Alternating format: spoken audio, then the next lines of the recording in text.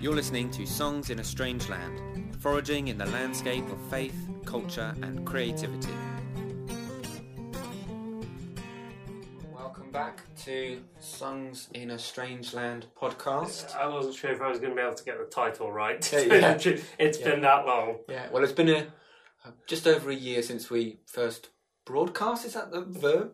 Do you broadcast the podcast? That's probably what. Publish, whatever since we last podcast. Is that a verb? Podcasted. I think podcasted is the right thing. If we're not being pretentious. Yeah. So, and we've done two. Yeah. In that time, so that's one every 6 months. We've not got a great record. No, life did take over a little bit. Yeah, I was going to say maybe we should.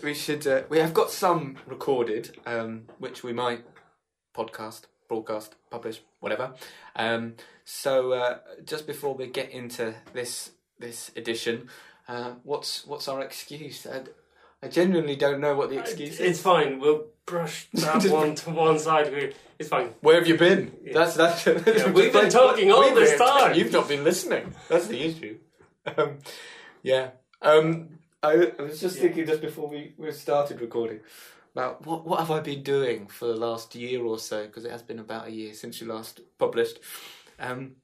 And actually, I think the most important thing that I can share, which is somewhat on the subject of Songs in a Strange Land, I've been reflecting on bears.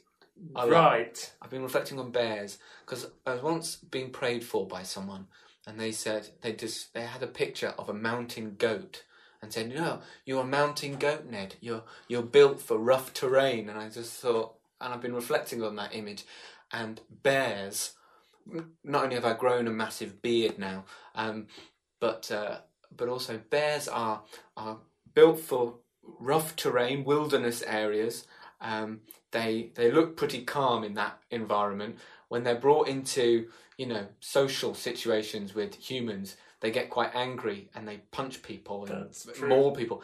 And I'm a bit like that when I get forced you get near other people. Yeah, I maul them with aggression. So anyway, that's a nice little image to leave. Of course, they are also Elisha's favourite animal as well. Indeed. So I thought you were going to be making a baldness reference, to tell you the truth. No, I wasn't. No biblical references here. No. Okay. So yes, we're back. Yeah. Well, so I guess the excuse that we thought we did want to talk about was the thing you've been involved in recently at York Minster. So carrying that remit of trying to find different ways that we're bringing faith and culture and art all into the same space. Yeah. So this event at York Minster, it was Threshold. Last month I think, or earlier this month, I can't remember. It was a pilot event.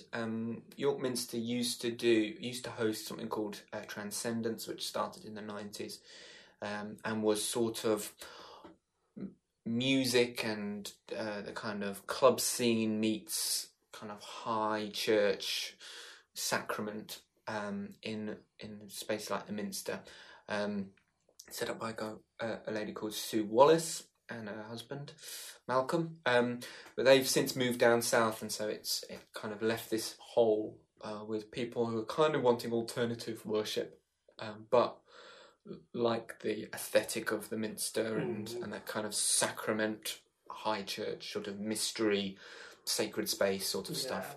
Yeah, that was very intensely bringing two different forms of church together into the same space. And the Transcendence community, I guess, was mainly a community called Visions in York, which are alternative creative approaches to worship. Yeah, that was the other side of the Minster community. Yeah. The two that met. But the rest of Transcendence people were from all over, really, different church communities who were just wanting something different from what they got on a Sunday morning. So anyway, there was this big hole, and I've been involved in Transcendence very, very, very fringe. I'd done it in a part of a placement at the Minster, but I had obviously got experience of creative worship and how to bring those two or three worlds together of worship and obviously being ordained, having a kind of sense of theological correctness, as well as artist and use of space and all those sorts of things. So I came on board with other people on the leadership for it, and it was going to be very much based from the Minster chapter. They wanted to create it, and it was going to be part of their, and in relationship with the other worship that was going on in the Minster, which is fascinating in and of itself, really. Cathedral worship has grown, is one of the areas of massive growth in the church. It's wonderful, really. So give us a quick outline of what the evening was. I think that's probably explaining it that way, and then going backwards into how it was constructed. So the actual structure of the evening was people turned up and were given a sheet of paper, which basically was an outline which said they were essentially free to wander the Minster once it was closed, so there wasn't going to be any, heritage tourists there, and they were sent up to underneath the I always get it mixed up, the east window, the big Leeds heart on it, the big door, and the font was set up there, and we started with a confession and a reading from Isaiah, Here Am I, reading from Isaiah, the early part of Isaiah. And it was a sort of introduction and a confessional part. And then everyone was sent off into the Minster to explore it. We'd set up prayer stations at different points. I think we had about 4 or 5 prayer stations, different places around the Minster. And whilst they went around for about 45 minutes or so, there was a choir singing different songs and refrains, and that kind of filled the space. Apart from that, there was silence. So people engaging with those prayer stations, and then a bell was rung kind of halfway through, and we all gathered underneath the central tower, and I did a dramatic expansion. I never know what to call those. Basically, I read the Bible passage, but I adapted it and changed it and added bits to it to kind of give it a bit more kind of story and narrative to it, because it was a John passage, it was a bit complicated, so I kind of added a little bit more, sort of preached through the Bible passage. So I told a story and brought in theological ideas, and it was the passage of Nicodemus and Jesus. And then after that, there was the choir, the 4-piece quartet, sang a particular song, and people were then invited to go back to prayer stations and wander the space and engage, or just pray. And then another bell was rung near the end, and we all went into the chapter house where we had communion. Really, actually quite basic communion, just really stripped back, nothing too fancy. And then after that, we processed from the communion table to the exit, and then we did a sending out. We had another reading from Isaiah, where he was sent out to proclaim stuff. So there was a big sending out. So that was it. Yeah, was there a theme that held those different prayer stations together, or was it more loose and baggy? It was difficult, really, because it was the first one.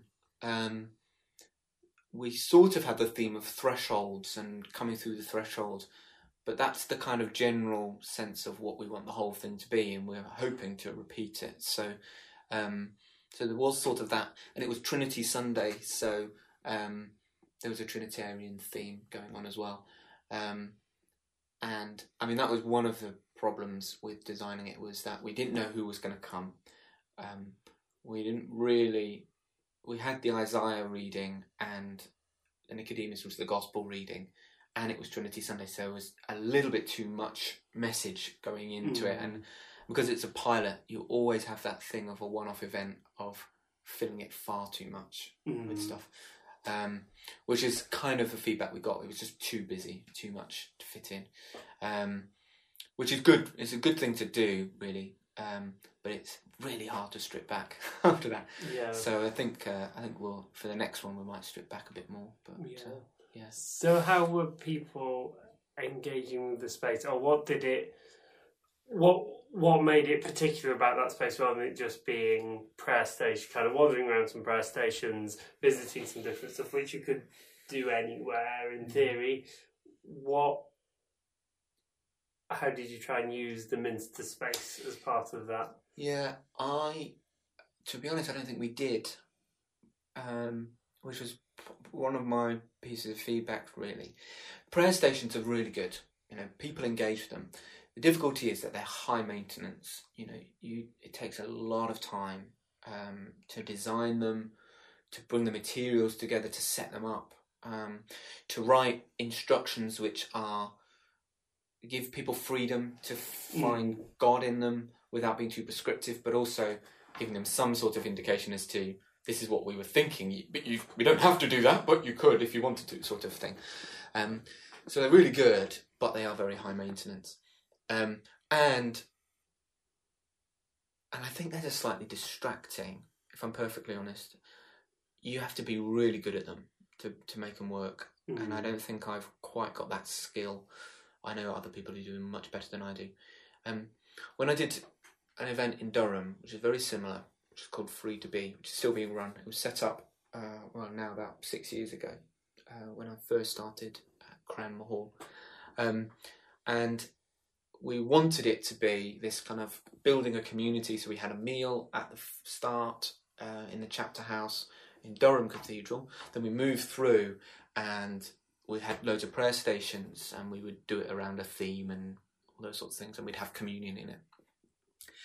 And we did that, I think we did it twice, and actually the meal didn't really work because the people were coming and already had communities, so it wasn't like we were getting people who were not in a community. Mm. So it wasn't really about building community, it was about creating a space for anyone, a transient space, which was really interesting. So we cut the meal, then we had these prayer stations, and so it was just basically turn up and do prayer stations in Durham Cathedral, and the exact same question came up about, you could do that anywhere. And we found the most frustrating thing is that we were spending hours setting up these prayer stations and, designing them, making sure they all fitted together and all those sorts of things. And at the end, loads of people came up to us and said, "Thank you so much. I spent the whole evening staring at how the light shone through a stained glass window onto the floor." Well, we didn't design that. That just happens naturally. And they went, "Yeah, it was great. I spent hours praying. I really encountered God in that." What about the prayer stations? We spent ages. Yeah, they were all right. So we cut the prayer stations, and the way I left it, I'm not sure if it's changed now, but we spent the hour set up, which we were given in Durham Cathedral, to go through and just light tea lights in place. We were given basically 50 tea lights each, and we would go round and place them in interesting places. And as we walked round, we would pray. We would deliberately pray about the space and pray what God wanted to do, and to put tea lights places and lit them. So the whole place was this. Durham Cathedral is quite a dark cathedral anyway because of the stone, but people would come into essentially a candlelit cathedral, and would stumble upon tea lights, and that would light certain bits, and depending on what time of year it was, the lights did wonderful things in windows, and actually people just wanted the quiet and wanted the space. Minster's a very different space. And Durham Cathedral is much brighter, much bigger, therefore people can get lost quite a lot, and it's much harder to, as what we did was we tried to take away, as part of the setup, take away a lot of the history, tourism stuff about, this was built in such and such a year, because the whole thing in Durham was about changing people from heritage tourists to spiritual tourists, to kind of get them into the praying aspect and the encountering God in the space. With the Minster, it's much harder to do that. They're doing a really great job in the Minster to try and take away signs and stuff and do it all electronically, which I think is great. But it's still massive. It's still it's still just a big empowering space, which takes a lot of energy to try and bring it down. The lighting sort of helped, but the lighting's not as flexible, so you kind of come in and you're just awed with the space, which is amazing. And if that was all it was, I would be interested to see how people might work on it, and just it being quiet and being there quiet, in the big space, and just be like, let the building speak. But yeah, I don't think we use the space as much as we should have done. Yeah, well, it sounds like there's two things that you kind of seem to really have learnt from the Durham approach to doing it, and when you were working on that. One was that by placing the tea lights around, just drawing people's attention and giving them focus, but not letting the thing that draws their attention be where your focus stops. It points them beyond to God, to space, to pray or to contemplate. I wonder if that's a big issue with prayer stations, actually, is that you can be so concerned with the nuts and bolts of your prayer station, of what you're doing and how you're going to link it all together thematically, how it's all going to work, how that best represents the Bible passage or the thing you want people to pray about, that actually you forget it's a signpost onto something else. And all you do is people come, they read the prayer station, they do the prayer station, they feel like they've completed the activity, but it's not pointed them on. Yeah, I think, it's a real skill, and I know of some prayer stations that I've engaged with which have been really helpful, spiritually, and have done that sort of interesting threshold bit of kind of, actually, this is not the destination, this is just a passage through into something bigger. But I've also had prayer stations which are, because I'm a very task-orientated person, of going, oh, I've completed that now, and great, I've done that one, right, what's next, and moved on, and it's really difficult to judge that and to do it, and I think it takes great skill to do prayer stations, something that maybe I'm not good at, but that's why I kind of prefer something like I did in Durham, because it kind of works to my strengths a bit more. But yeah, I think that's interesting about prayer stations not being the destination, because they can quite, I know from experience, some prayer stations where they have just been a destination where you've stopped and then you kind of back away from it and go to another place. Rather than, as you say, signposting to something bigger and beyond. Yeah, I think the prayer station, which I suspect most people will have done at some point in their kind of church-going prayer life, is that here's a world map, here's some post-its, write a prayer for these different places in the world. And again, I think that's one where actually keeping it quite simple can be really useful, because then people bring stuff that they've brought from outside. So whether it's a news article they've seen, whether it's a situation they know about, maybe it's a person, an individual that they know in another country who needs prayer, and they can come and interact with that way. But I think I think that world map one is I always, I've done it loads of times, and for me, it's a great help to do intercession. But that's it. But it's not reflective for you. It's not opening up anything. It's a kind of like, I'm bringing my petition, which is great and really useful, and I'll pin it down and I'll do something physical, but actually nothing to stretch onto. It doesn't add any information. You've got to bring all of that with you. But yes, that's the tricky one then, is it? Because equally you add too much information, and that's when the concern becomes about the nuts and bolts. That's right. Rather than praying. Yeah. It's a tricky balance. Yeah, I know. I think in terms of, it's the same balance with any art. You don't want to be too prescriptive. You don't want to, this song is about X, Y, and Z. You want it to be open interpretively, so that people can read and bring stuff and share in that experience and bring their own stuff and change it as an audience, whilst at the same time maintaining a sort of integrity to the piece, whatever it is, a song, a play, or whatever.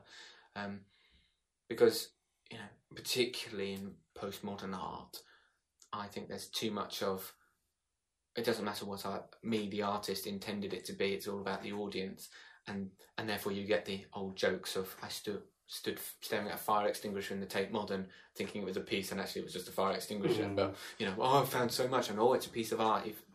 Art's whatever you make of it, and sort of stuff.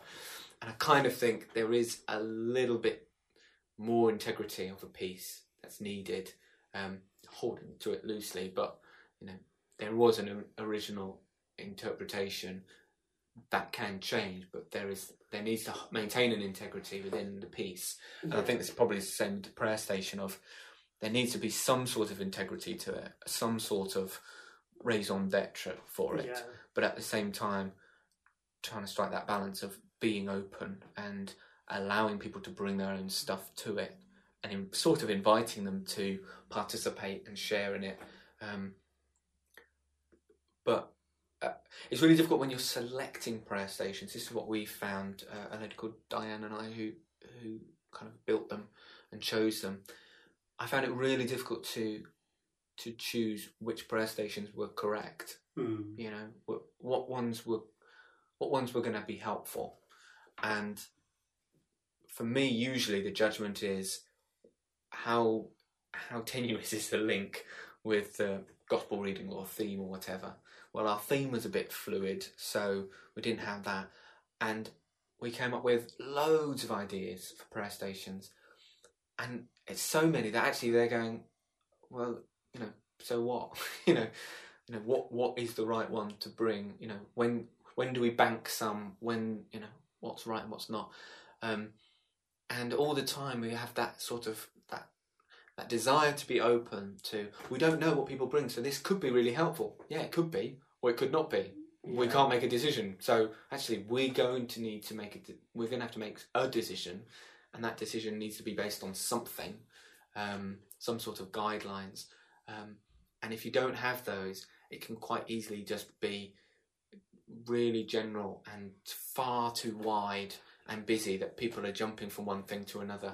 They sort of need some sort of framework whilst giving them some freedom. It's really difficult. I think you definitely need to help people construct a narrative somewhere, or give them the dots to join to create their own narrative, or discover it as they go. And actually, if you have a strong enough framework, they will probably contribute more of the narrative from themselves in terms of what they're bringing to pray or to contemplate about than they think they have done. But because you've given them the kind of 4 or 5 points to move between, and if you clutter that too much with too many different prayer stations, partly, I guess, people just feel they need to do all of them. There's definitely a certain type of person who wants to experience everything, wants to try everything, and if they've not visited every station, so they almost get nervous about it and don't savour it. I think there's also a strange, with any worship service, obviously, any worship service has a framework, but is inviting people to encounter God in the space. That there's always that temptation to busy it and to make it, fill it with stuff so that no one's bored and no one loses attention and stuff. And I think we need to be a little bit more bolder in allowing people to get bored, because maybe God meets us in the boredom, Certainly I find myself praying when I'm bored in a service, like, oh God, help me.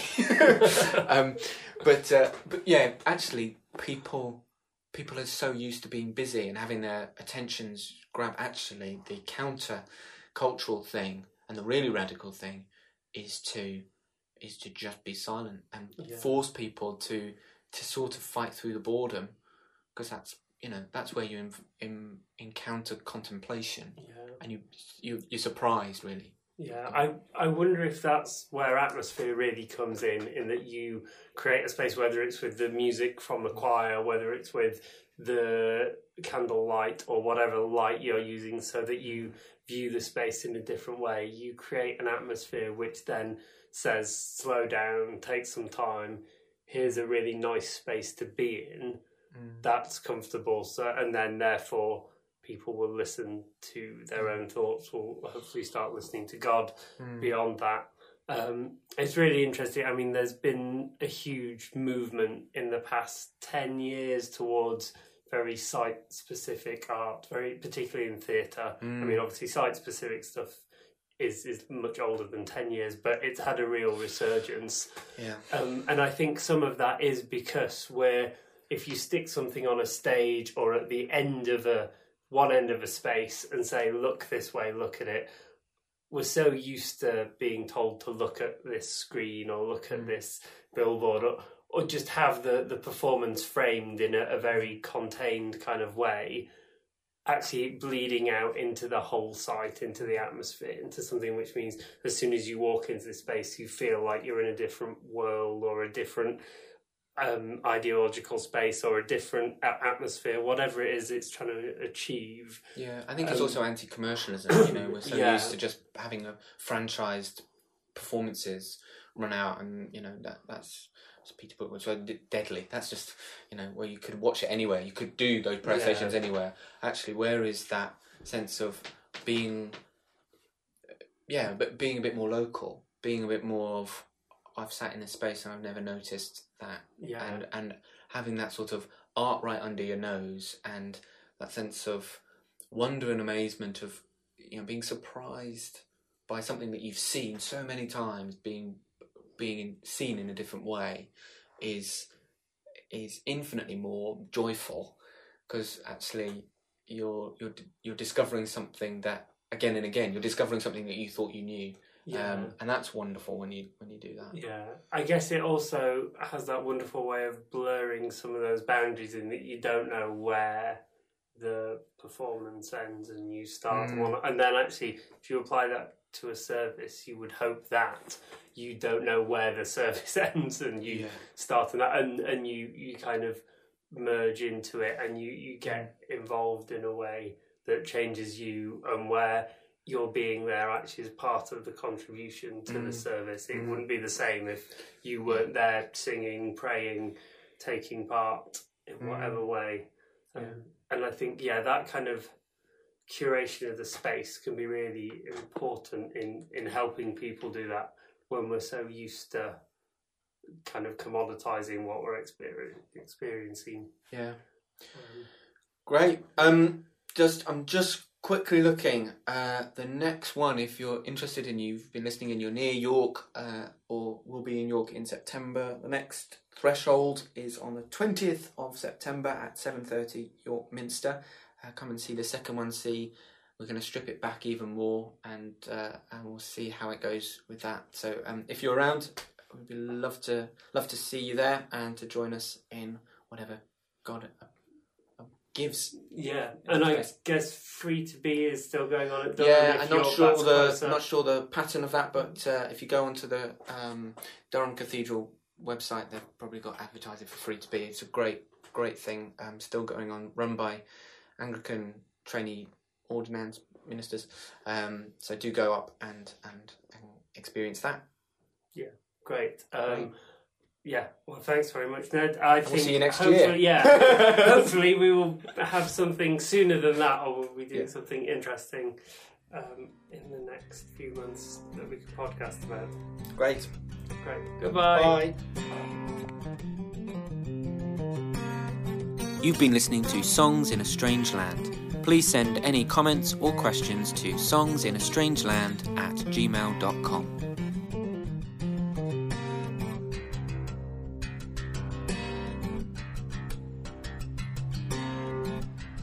So that was great. When I asked about where we've been for a year, you didn't talk about your trip to Cuba and how you brought down a drug cartel, did you? I mean, I thought it was really humbling. I'm hoping by the time this goes out, the rest of the operatives out there will be out the country safe. So you're protecting them. I just have to be a little bit careful about letting Louis and Fernandez's names out into the public at this point. That's right. Because I would hate, they're such great guys, I would hate for them to get into trouble. Make sure that they get back into Brent Cross, Green Lane, Brent Cross. Definitely, and I think, they were taking a lot of electronics out there. They were having to take things like kind of chemically similar but substitute drugs as part of some of the switches that were involved. So they've got a rough ride through customs. This is all off board completely. Of course, Louis and Fernandez, we're glad that they're going to be safe, because they won't be known as Louis and Fernandez out there. They'll be Carlos and Juan out there, aren't they? Yeah. So it's interchangeable. It depends which agencies they're working with. Yeah. I mean, I guess what I can say is if you see a couple of guys with beards and bad suntans wandering around Heathrow Airport looking a bit lost, a bit dazed, I mean, they underwent some pretty serious kind of brainwashing techniques while they were out there. It was tough. So if they're looking a bit lost, just go up, say hello, offer them a cup of tea. They'd really appreciate that. Yeah. Well, I think it was fantastic work that you did, and it's just a shame that we couldn't do a podcast out there. But apparently you weren't allowed to take a tape recorder, although you took lots of surveillance equipment out there. You just weren't able to record a podcast. I forgot to pack it. You know how when you go, there's always something you forget, whether it's like a toothbrush or a raincoat. Every time, and it's fine. Once you've found that one thing you've forgotten, you can relax because you know, that's that one thing I've forgotten. And this time it was the tape recorder. Great.